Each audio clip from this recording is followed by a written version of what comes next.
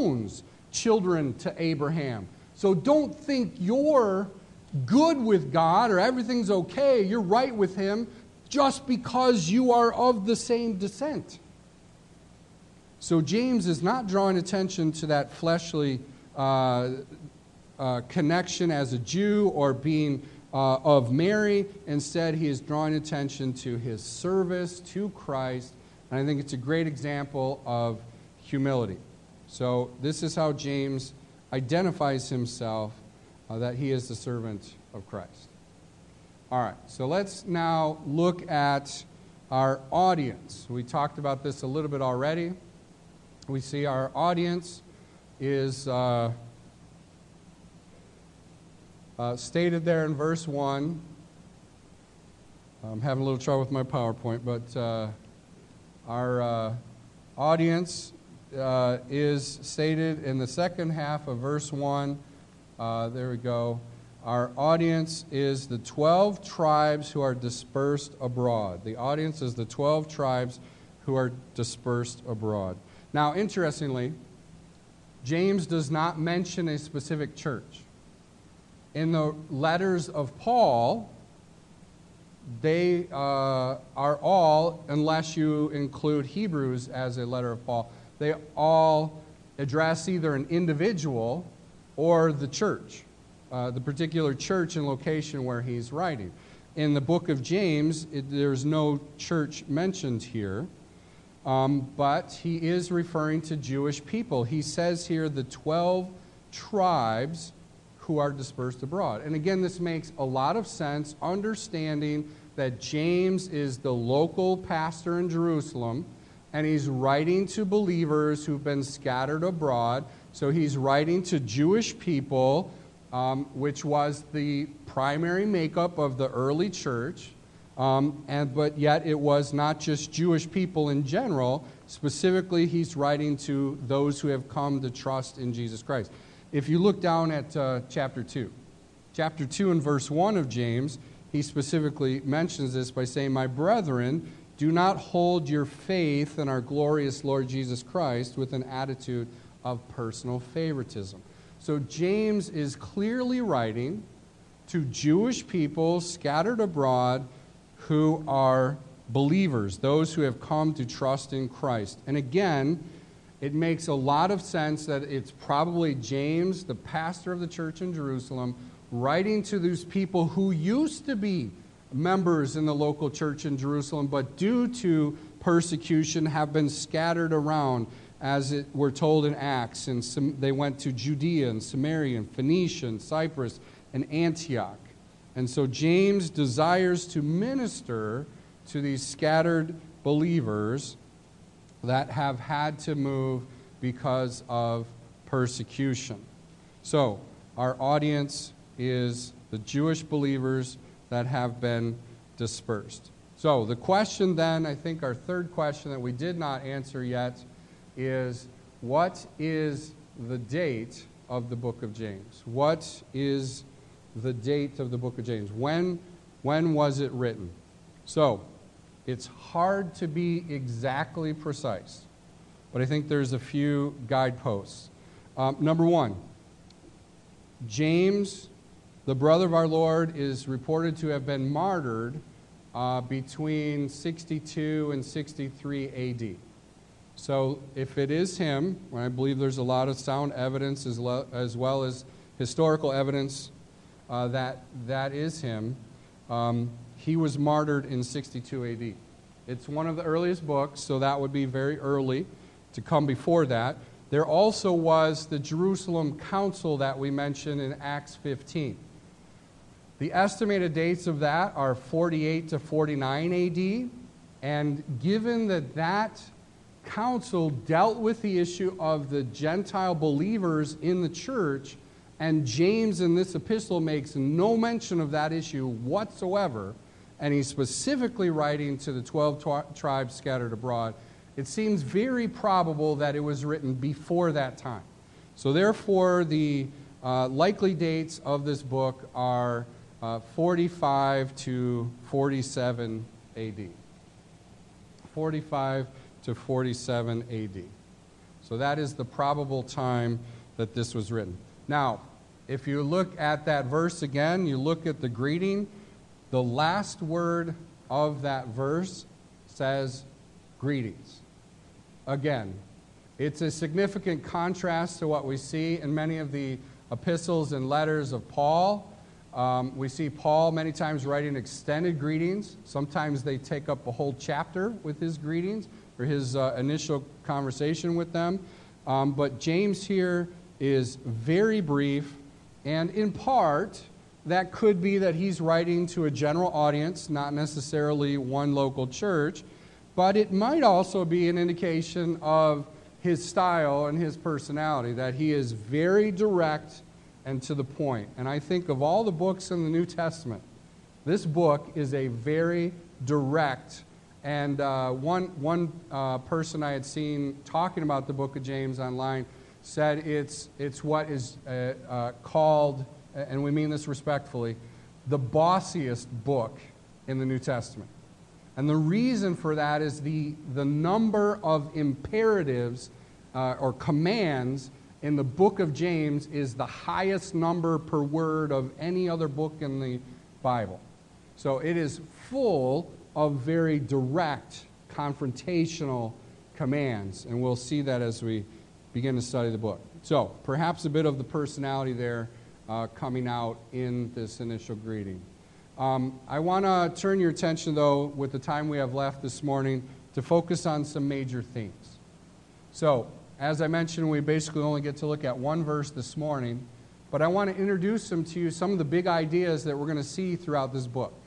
So, the first one that we're going to look at has to do with a subject I think we're all familiar with. If we know much about the book of James, this is probably one of the topics that we think of right away, and that is the subject of how we use our tongue.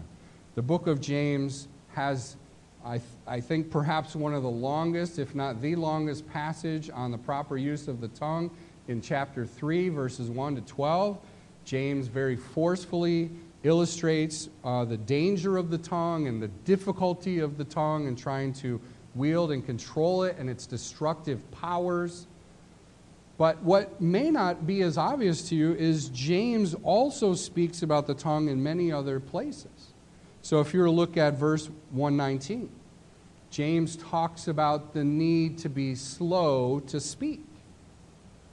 It's more important to listen and obey the word of God than to be quick to talk. He says it's important to be slow of speech. He also says in 4:11 that we need to not speak evil of one another. So clearly, one of the concerns that James has in writing this letter is how people are speaking, the things that they're saying. Probably were some divisions and difficulties that he was aware of. So he's addressing that. He also says in 5:9 that we're not to grumble against one another. He says in verse 12 of chapter 5 that we are to be careful not to make mindless oaths. And we are also to use our tongue in prayer, in confessing our faults to one another, and singing praises. So the book of James has a whole lot to say about our tongue. And we will not get into any more details on that today, but certainly that will be a big topic as we continue to go forward in the book of James. Another topic that James talks about that, again, may be a familiar one, and if you were asked about James, you might think of this one, and that is the subject of wisdom. James has several things to say about wisdom right from the beginning. In James 1:5, he talks about lacking wisdom. If we need wisdom as we're going through a trial, he says we should pray. We should ask God for wisdom. It's what we need as we go through trials and hardships in life. We also see that wisdom is needed for proper speech, as he talks in chapter 3 about our tongue. Wisdom is necessary to govern that and be careful the things that we say. And we also need wisdom to help govern and control our actions. He talks about that in 3:13 to 18, where he talks about what's true wisdom, spiritual wisdom versus worldly wisdom, and our need to operate according to wisdom. So wisdom is certainly a major theme. Now, our next theme, our last theme that I was going to introduce as one of the major themes and not the theme, is that of perseverance. So, I knew at this point you'd be getting a little weary with lots of explanations, so I thought I'd introduce a few pictures for you to bring you back and capture your attention. So my wife and I recently had an opportunity to go on a trip with our church to work with the missionary in the country of China. So I trust you know what that is in China. That is the Great Wall of China. So that's from my wife's camera that we were there. On our last day in China, it's a little fuzzy in my memory, a lot of things real quick. On our last day, and we went up early in the morning, we went up to the Great Wall of China, and that's a picture from the section we were looking at. I have a couple more pictures, so just another look at it. This is maybe a little bit more helpful to understand for the illustration of perseverance. We actually climbed that. Now, I had never been to China before. I didn't know much about the Great Wall other than it was very long, and I think it's one of, if not the only, man-made thing that you can see from outer space is the Great Wall of China. And I believe they told us it was about 8,000 kilometers. It's around 5,500 miles in length. A phenomenal thing. But what I did not fully understand was how steep it was. It's very steep. And my wife took this picture, which I think helps illustrate that a little bit. So if you can see that, the steps go up pretty quickly. Now, there were places where the steps were long and didn't go up very much, but then there were other places where that was reversed and it was very steep. So, it was a difficult climb. We had been busy all week. We were working at a camp and worked basically from Monday to Saturday. So then this is Monday, and we're very tired, but we climbed the Great Wall, and we didn't see all 8,000 kilometers, but we did stay in our little section, and by the grace of God, and it did take prayer, I managed to get to the pinnacle of that section that we were at. So I got to the highest point. But that was a difficult task. It took endurance. It took perseverance, determination, because it was hard. And this actually is one of James' main themes in this book. James introduces the subject of perseverance very early.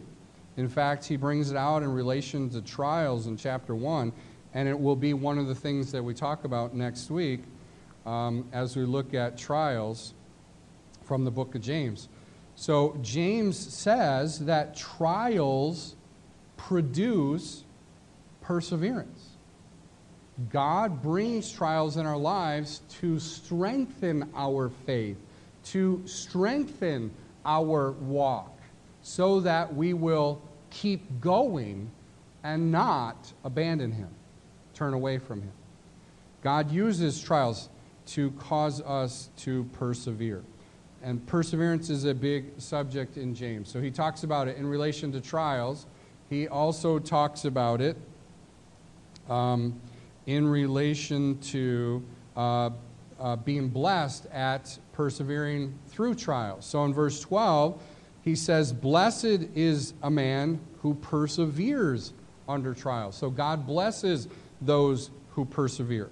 And there's actually a whole section in chapter 5 where he emphasizes our need to persevere until the Lord returns. So perseverance is a major theme.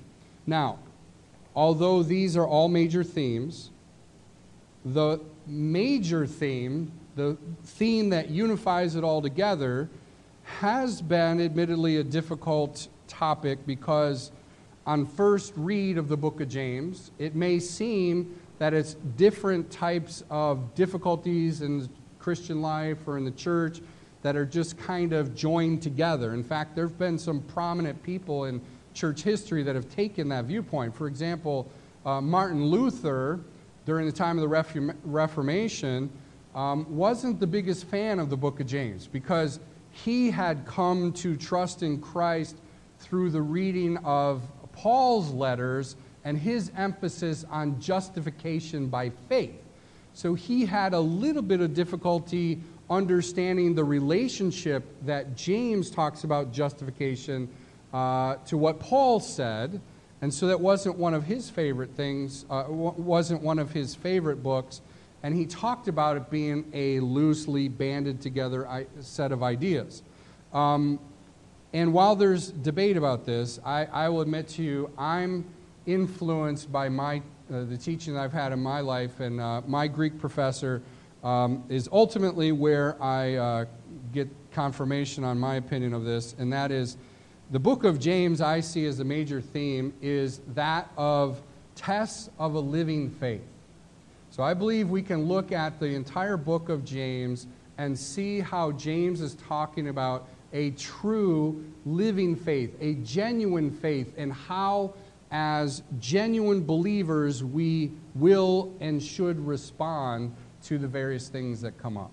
So that will be the overall governing theme that we'll be looking at in the book of James. So just to give you an idea of some of those topics that we'll be talking about the next 3 weeks, we talked about trials a lot because that comes first, starting right with verse 2. A living faith a living faith grows through trials. I believe that's what James is going to teach us in those first few verses as we look at it. Living faith also hears and obeys the Word of God. There's much about listening. We said verse 19, that whole section there talks about being a doer of the Word. Someone who has true faith will not only hear what God's Word says, but will obey it. Living faith hears and obeys. Living faith also loves one's neighbor. It talks about not being partial, favoring some people that are rich and may be able to do favors for us.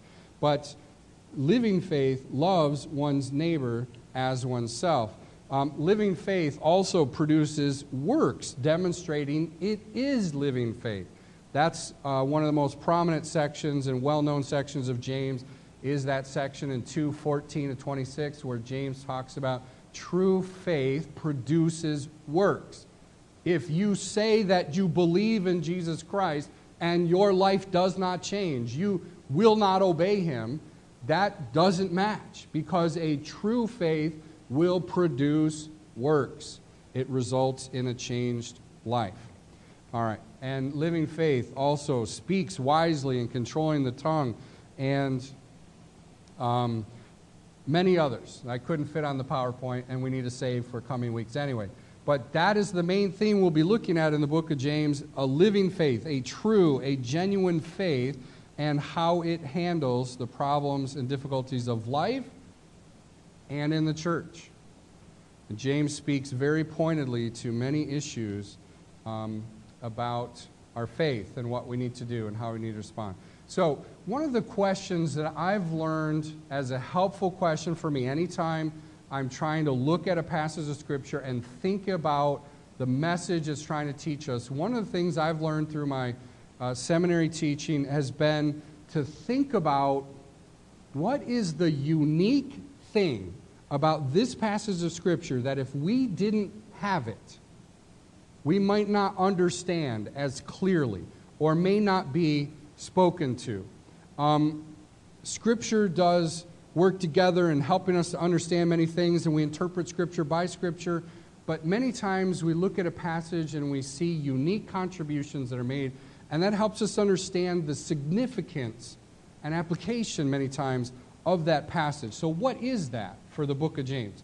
And I would say the most prominent thing, although James does say some really helpful things about the tongue, and it's not necessarily a deep and theological book, I think the most helpful thing that James contributes uniquely is that genuine faith produces works. And in a few weeks, when we get to James chapter 2 and verses 14-26, we'll see that topic.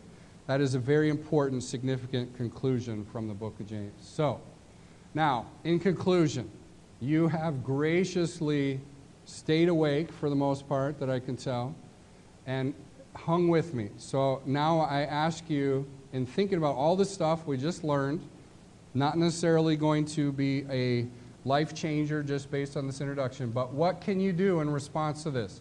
What benefit could this have to you?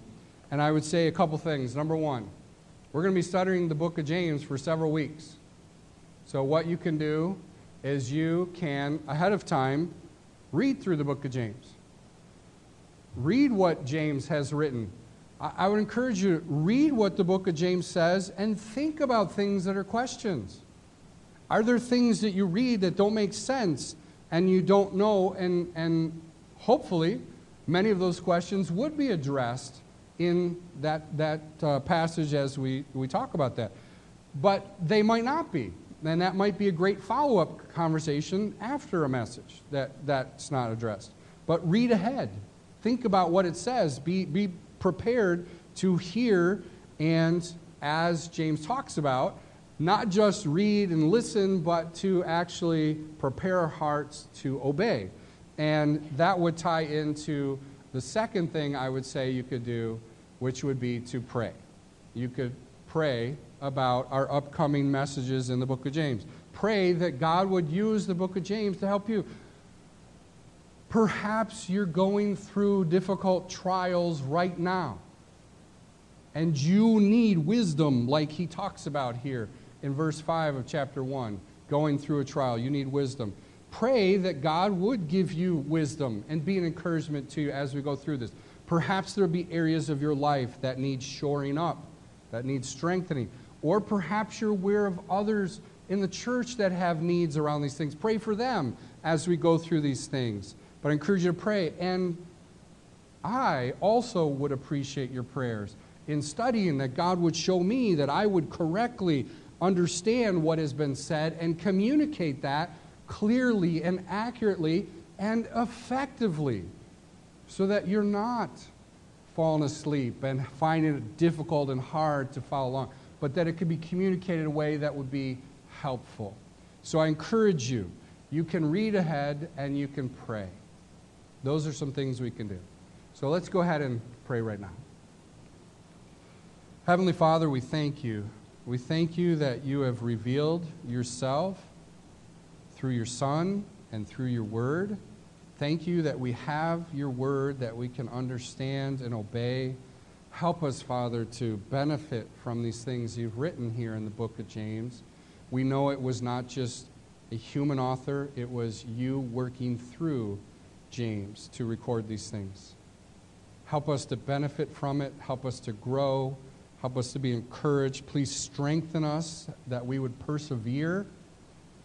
Please help us to be more careful in how we use our tongue. Help us to be diligent in seeking you and seeking to understand what you have for us in this book.